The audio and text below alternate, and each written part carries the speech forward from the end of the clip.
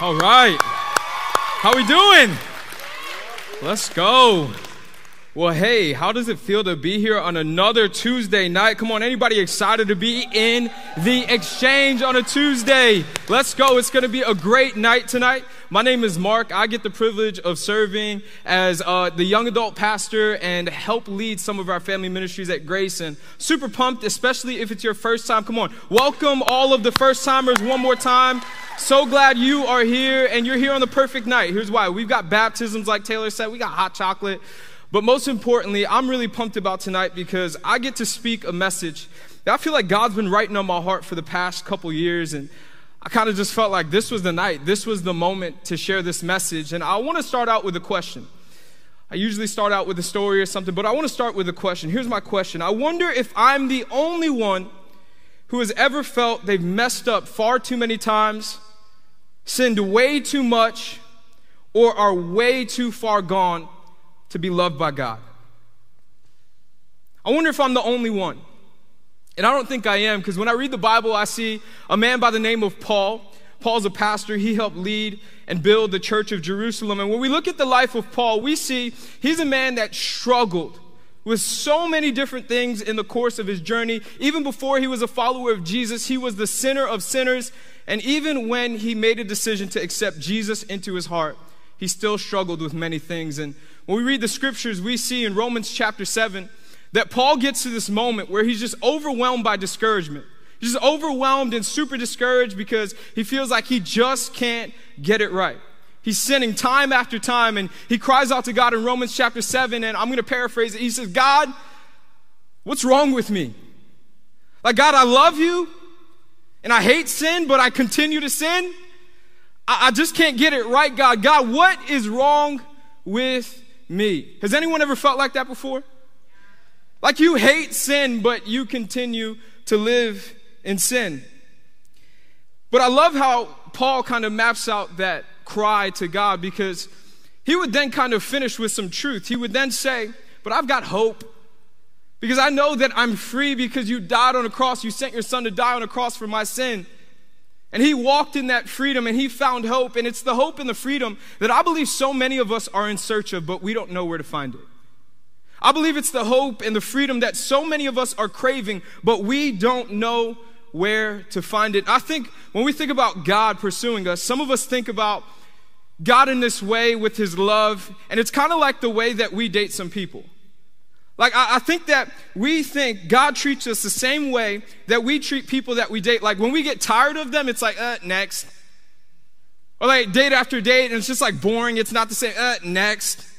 Or like they can't get it right, or they don't seem committed enough. It's like, next, I'm good. I think some of us have that notion. We have that belief that that's the way that God sees us. After we mess up, after we sin, whenever we're struggling, next. And I believe when we understand God's truth, we will understand despite our brokenness, God still wants us. Despite our brokenness, God still wants us. Despite our mistakes, God still wants us. And that's the truth I want you to get today, because not only do we see that in the life of Paul, but we also see that in the life of a man by the name of Peter. And Peter is a man mentioned because he was one of the first disciples that we read about in the Bible. And Jesus and Peter have a unique encounter for the first time. You see, Peter, he was a fisherman. He used to fish. That was his profession. And one day he would be doing the same routine task of fishing. But this day was a little different. He was having extreme difficulty catching fish. So as he's discouraged, he starts packing up his nets and calling it a day.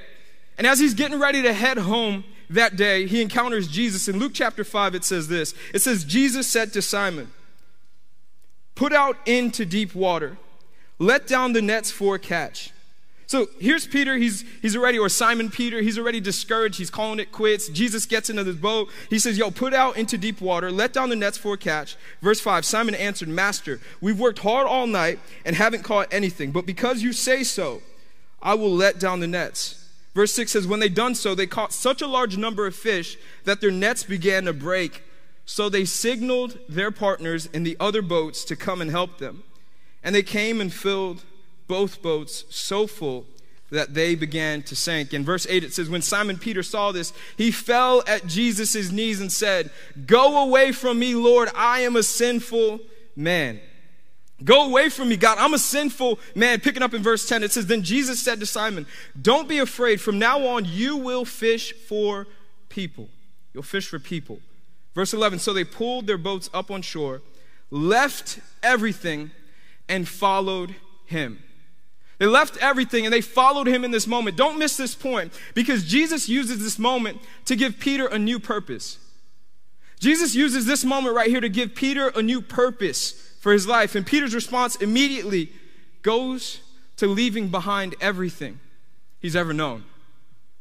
I'll share that story with you because I believe some of us, we've been trying to follow God. We've been trying to walk in purpose. But the problem is we are holding on to some things that we need to let go of.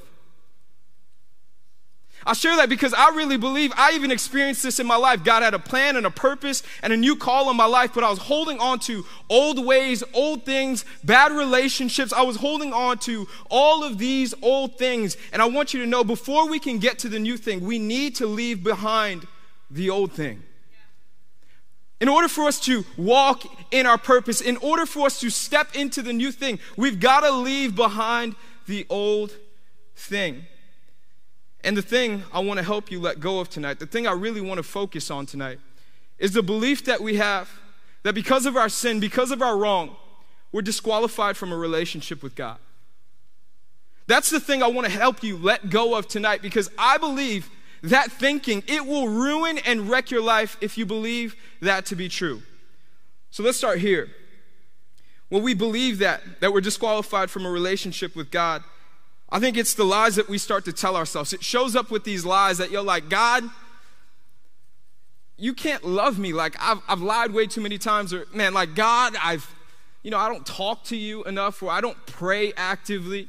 Or God, like, yo, you've seen my sin. I've been drinking, I've been smoking, I've been going to these different places. Like, God, you can't love me. Or it's the thoughts and the moments where we're like, yo, God, I've slept with way too many people, God. You can't love someone like me, God. God, I'm way too broken. And here's the truth. God's grace overlooks our mistakes. So you got to fight that battle by proclaiming that truth. God's grace overlooks our mistakes. And I know this isn't really like off the jump, like, we're going to have fun and a lighthearted message. This is more of a teaching, but I want to help you find freedom today, because I believe that so many of us have lived in this prison because of our thinking. You see, your life is always headed in the direction of your deepest thoughts. And some of your deepest thoughts have been on the fact that you're a mistake, that you're an accident, that you've already wrecked your life at the age of 25, that God will never accept you, or God doesn't love you. And because of that, you feel you're disqualified. I remember when my wife and I, we were living in Miami, and we were at a church, and I remember time after time, weekend after weekend, there was a young man that would sit all the way in the back of the worship center or in the back of the auditorium. As we're getting ready to dismiss for service, this young man, he would bolt immediately for the doors. He'd hit the doors. Like, he didn't want to get caught up in any of the foot traffic. He would bolt for the doors. And I remember one day I said, you know what? I'm going to talk to that guy. I'm going to connect with that guy. So what I did was I was waiting for him in the back, and immediately as he's starting to walk out, I'm standing there, and he's like still trying to dodge me a little bit. I'm like, hey man, I realize you've been coming here for a pretty long time. But you don't seem too connected. I want to see if there's any way I can serve you, or, maybe pray for you or something. And he's like, I appreciate that, but there's not really anything you can do to help me. I'm like, okay, interesting guy. Those things happen. But in this moment, he began to tell me that he was starting to really doubt the fact that God would ever pursue someone like him. See, he was struggling with his sexuality. He had some other things that he was struggling with. He was battling deep depression. He was struggling with drug abuse. He had a whole bunch of different things that he was wrestling with. And because of all of that, he believed he was impossible to be pursued by God. And I share that story tonight because I believe some of us, we need to let go of that notion, that idea that we're too messed up for God to pursue us. That we've made way too many mistakes for God to pursue us. Some of us, we have a call to build and be in ministry and help build God's church, but we believe our mistakes overlook our calling. Some of us believe that, I'm called to ministry, I love God, I love being at church, I feel called to this thing, but all these things I've done in my past, I can't serve God. And I want you to know that's the lie the enemy wants you to believe. The lie enemy wants you to believe is that you're too messed up to be used by God. And tonight's the night that some of you need to understand you're not too far gone. That God loves you just the way you are, but he loves you too much to leave you there. Tonight's the night to deal with that sin. Yes, we're going to deal with the sin issue, but God's still in pursuit of you. You are not disqualified from a relationship with God. And when we look at the life of Peter, I believe we'll learn some ways that we can find freedom and fight against these thoughts, fight against these lies that the enemy throws our way, because Peter's life is a perfect picture of hope. It's a perfect picture of hope when I think about Peter's life, because Peter, he would be used by God to help build and lead the church. In fact, Peter, after Jesus ascends into heaven, Peter would preach the first sermon in a church, and he would lead thousands of people to Christ. But when we look at Peter's past, it does not look like this dude would be used by God. When you learn about the character and the person of Peter, I think about him, this is the way I think about him. I think about him like that uncle that like you see once a year. And whenever you see him once a year, the first thing he says is like, yo, go be useful, go grab me a beer. Hey, anybody have that uncle like that's super rough around the edges? Like that's what I think about when I think of Peter. I think about a man's man, a guy with no chill, because all throughout Scripture we see Peter. He's just an angry guy. He's super greedy. He's pretty prideful, pretty rude. He's always looking to start bickering with someone or start fighting someone. He has some insecurities that he's not dealing with. But what amazes me is Jesus still chooses him. He still chooses him. And in fact, from the day Jesus had stepped into Peter's boat, he knew his sin. He knew his struggle. You see, God has what we call foreknowledge. Like he knows what's ahead. From the foundations of the earth, some people call it predestination. Maybe you've heard it that way. But God, from the foundations of the earth, he knew Peter's sin. And he knows your sin. He knows all of your struggles. But he still chooses you. But he still chooses you. You see, God knows your sin, but the enemy, he wants you to believe your sin is a one-of-a-kind sin. He wants you to believe you're the only person that struggles with that thing that you're struggling with. You're the only person that struggles with that thing that you're struggling with. But what that leads you to do is conceal whatever you're struggling with. That leads you to hold on to it. That leads you to feel like you can't tell anyone or seek any guidance or get help from anyone. You hold on to it. And then what you do, you start trying to manage it on your own. You start taking matters into your own hand and think that you can manage it on your own. I love what it says in 1 Corinthians chapter 10, verse 13. It says, the temptations and the struggles in your life are no different from what others experience. But God is faithful. He will not allow the temptations or the struggles that you face to be more than what you can stand. When you are tempted, he will show you a way out so that you can endure. So you can endure. You see, the problem is when we try to manage our struggle, we will never bring it to God. We'll never confess. We'll never repent. We'll never seek help. We'll never seek guidance. And then we'll find ourselves in this prison cell trying to manage our own sin. And that we're just in this perpetual cycle of sin. And that we're struggling because we know we need to break free, but we don't know how to. And then we start feeling shame and guilt. We start doubting, like, am I even saved? You start thinking like, does God even love me? Is God even real? Did I ever have a genuine faith? And then you have, or you give the enemy exactly what he desired. He desired for you to give up on your faith. He desired you to stop pursuing God.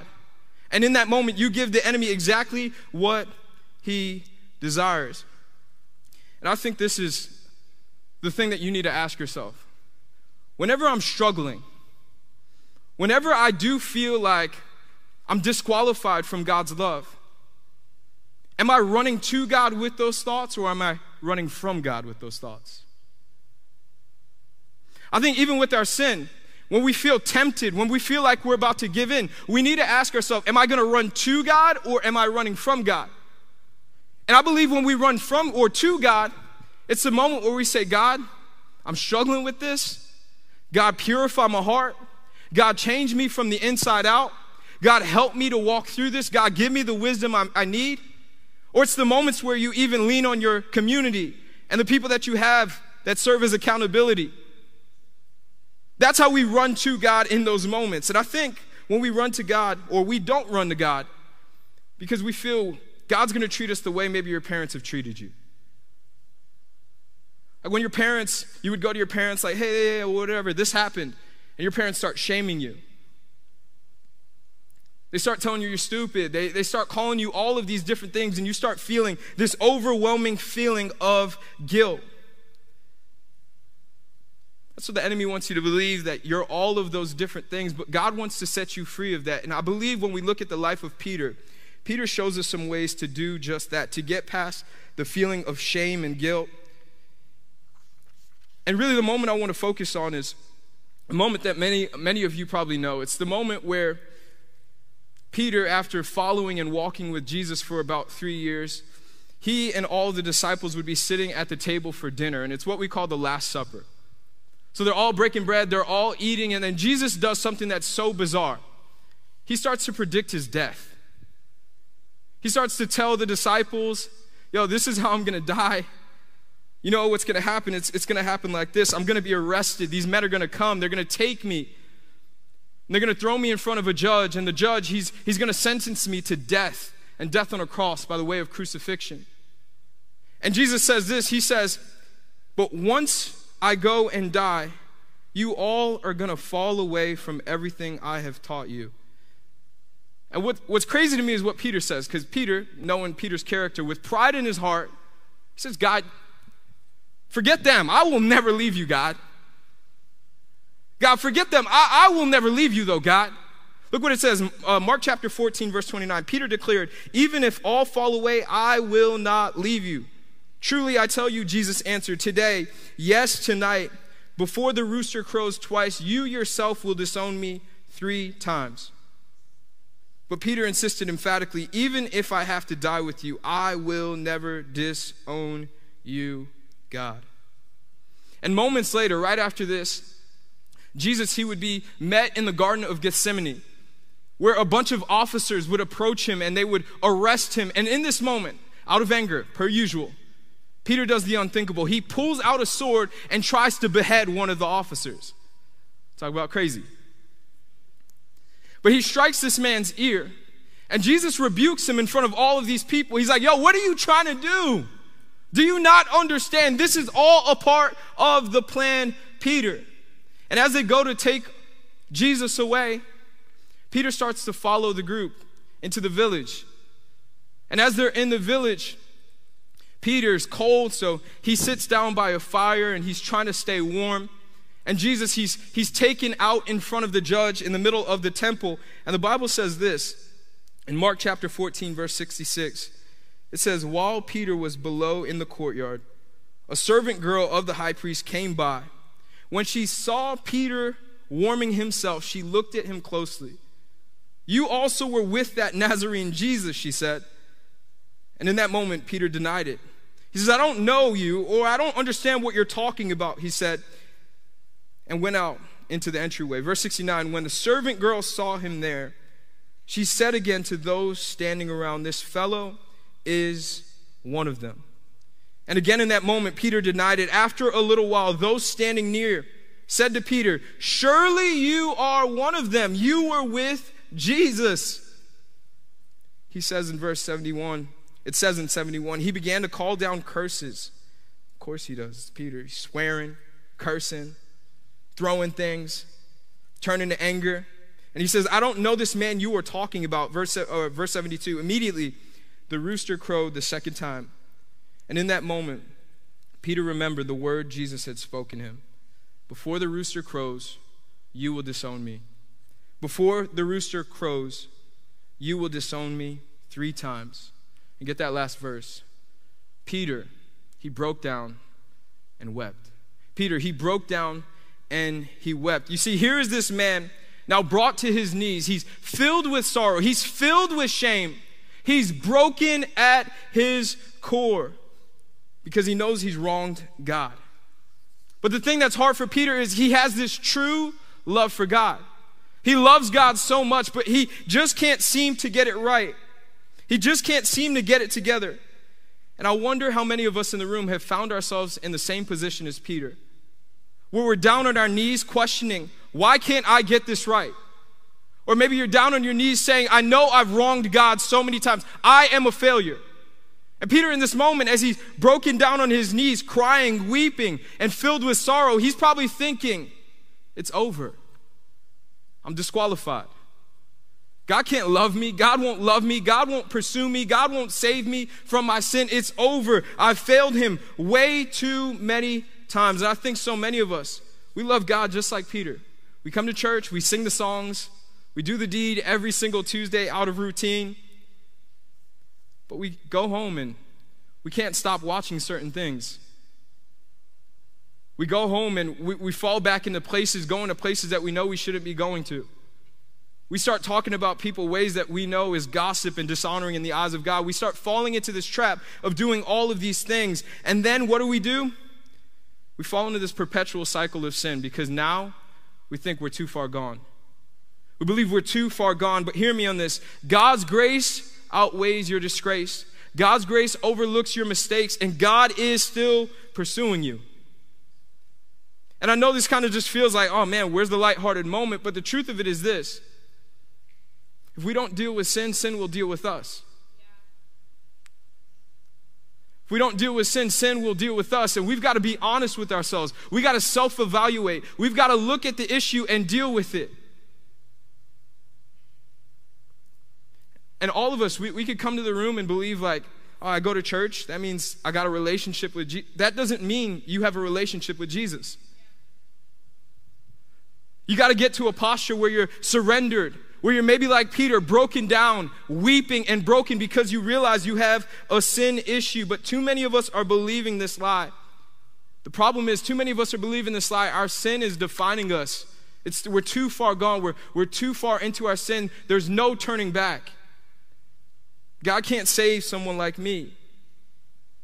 I am my sin. You start believing I am my sin. I'm defined by my sin. But when you realize and understand the truth of the gospel, you aren't your sin. You are God's son. You are God's daughter. You are his child. He did the deed for you so you could walk in freedom. And I know like the past couple weeks I've been preaching the gospel, but this is something I believe will change you from the inside out. This is going to solve and give you the answers that you've been in search of. But you've got to receive the truth. You've got to be willing to say, I'm not turning back to my old ways. I'm looking forward to what God has for me. And I want you to understand in this moment, because what happens next to Peter, it's a huge turning point. It's a huge turning point. Because Peter, as he's weeping, as he's hurt, as he's discouraged, as he's down, as he feels like it's over and he's in despair and he feels like there's no turning back, God won't love him or God isn't going to forgive him his sin, and he let Jesus down. Jesus appears and he does the unthinkable. But I want you to get this. Because before I even go into that, I want to give you a clear understanding of what the truth of the gospel is. See, the Bible says in John 3:16, for God so loved the world that he gave his one and only son. Some of you have heard that verse, but you always think it's about other people. You always think it's not about me. God didn't give his son for me. No, God gave his son for everyone so they could have a relationship with him. The Bible says in Romans chapter 5, verse 8 through 9, but God showed his great love for us by sending Christ to die for us while we were still sinners. And since we have been made right with God in God's sight by the blood of Christ, he will certainly save us from condemnation.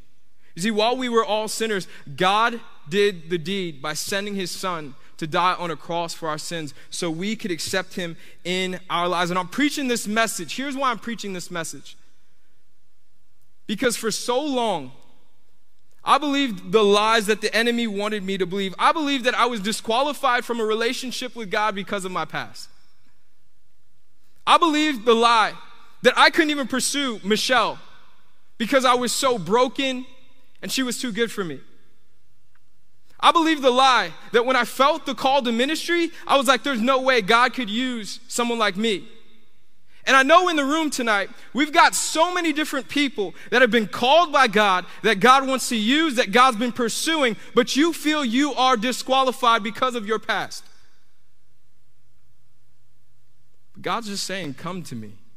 I did the deed. Would you surrender? Would you believe that truth, that I have already done the work? You see, Jesus, here's the truth. Jesus, he didn't come to make bad people good. He came to make dead people alive.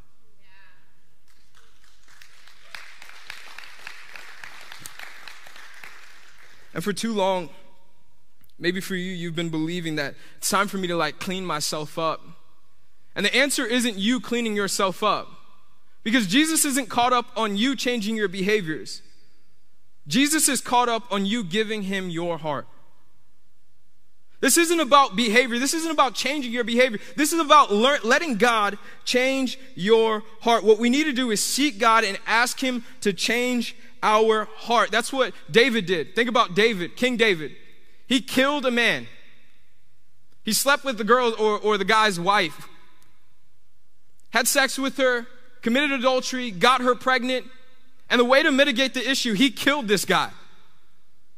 And in this moment, he's like, yo, my sin is up against me. I know some of you probably I never killed someone. I hope not. Anyways. But David, he's crying out for God's forgiveness.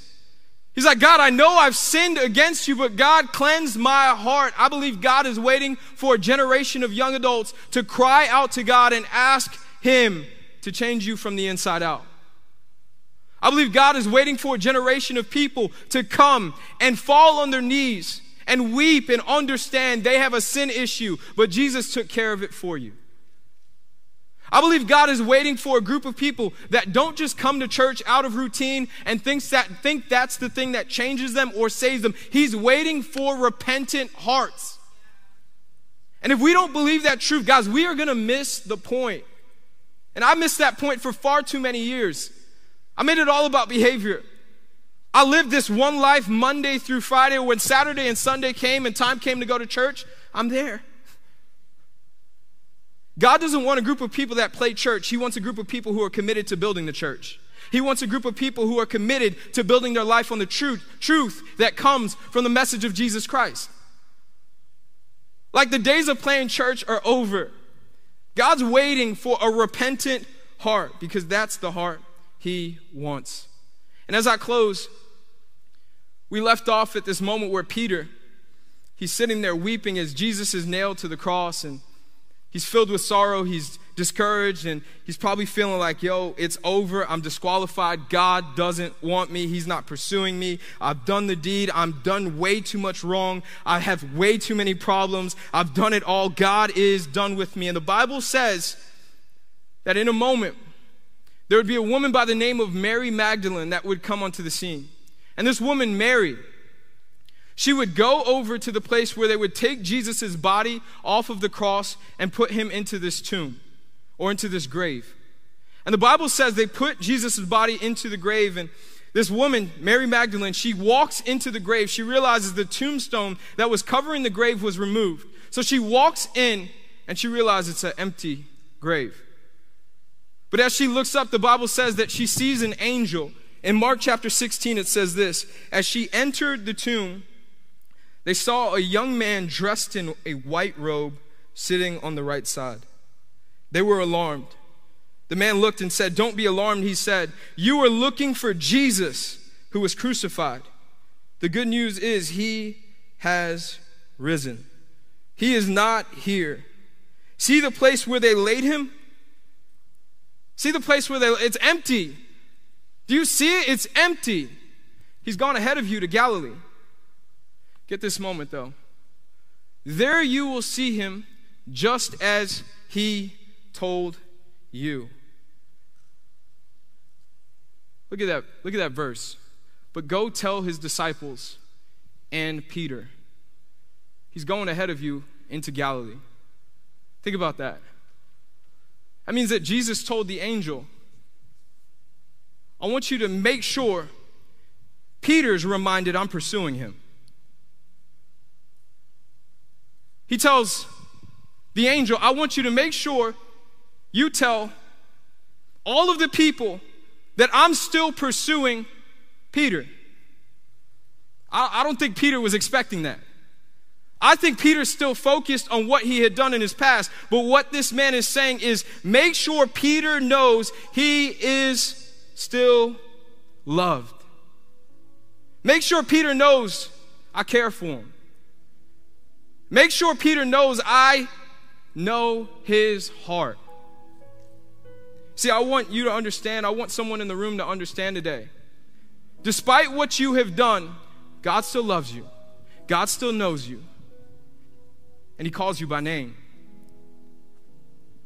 You see, your past is your past.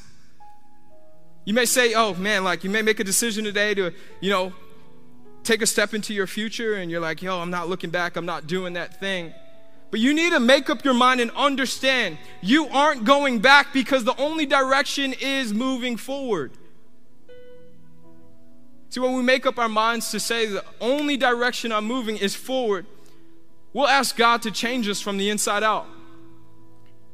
We'll ask God to forgive us our sin.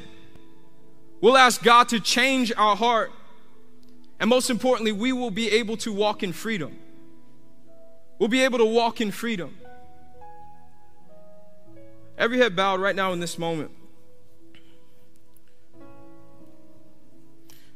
There's someone in the room that just feels like they are their sin. You're defined by your sin. You've done way too much wrong. And you're just like, I feel like this is the end of the road. I want you to know God is calling your name still. And I want to pray for you right now in this moment. So, Father, you see the need and the hurt. You see the brokenness. You see the shame. You see the guilt. And I pray, Lord, right now that you would speak to that person and that they would find freedom. I pray, Lord God, that you would remind that person of your love.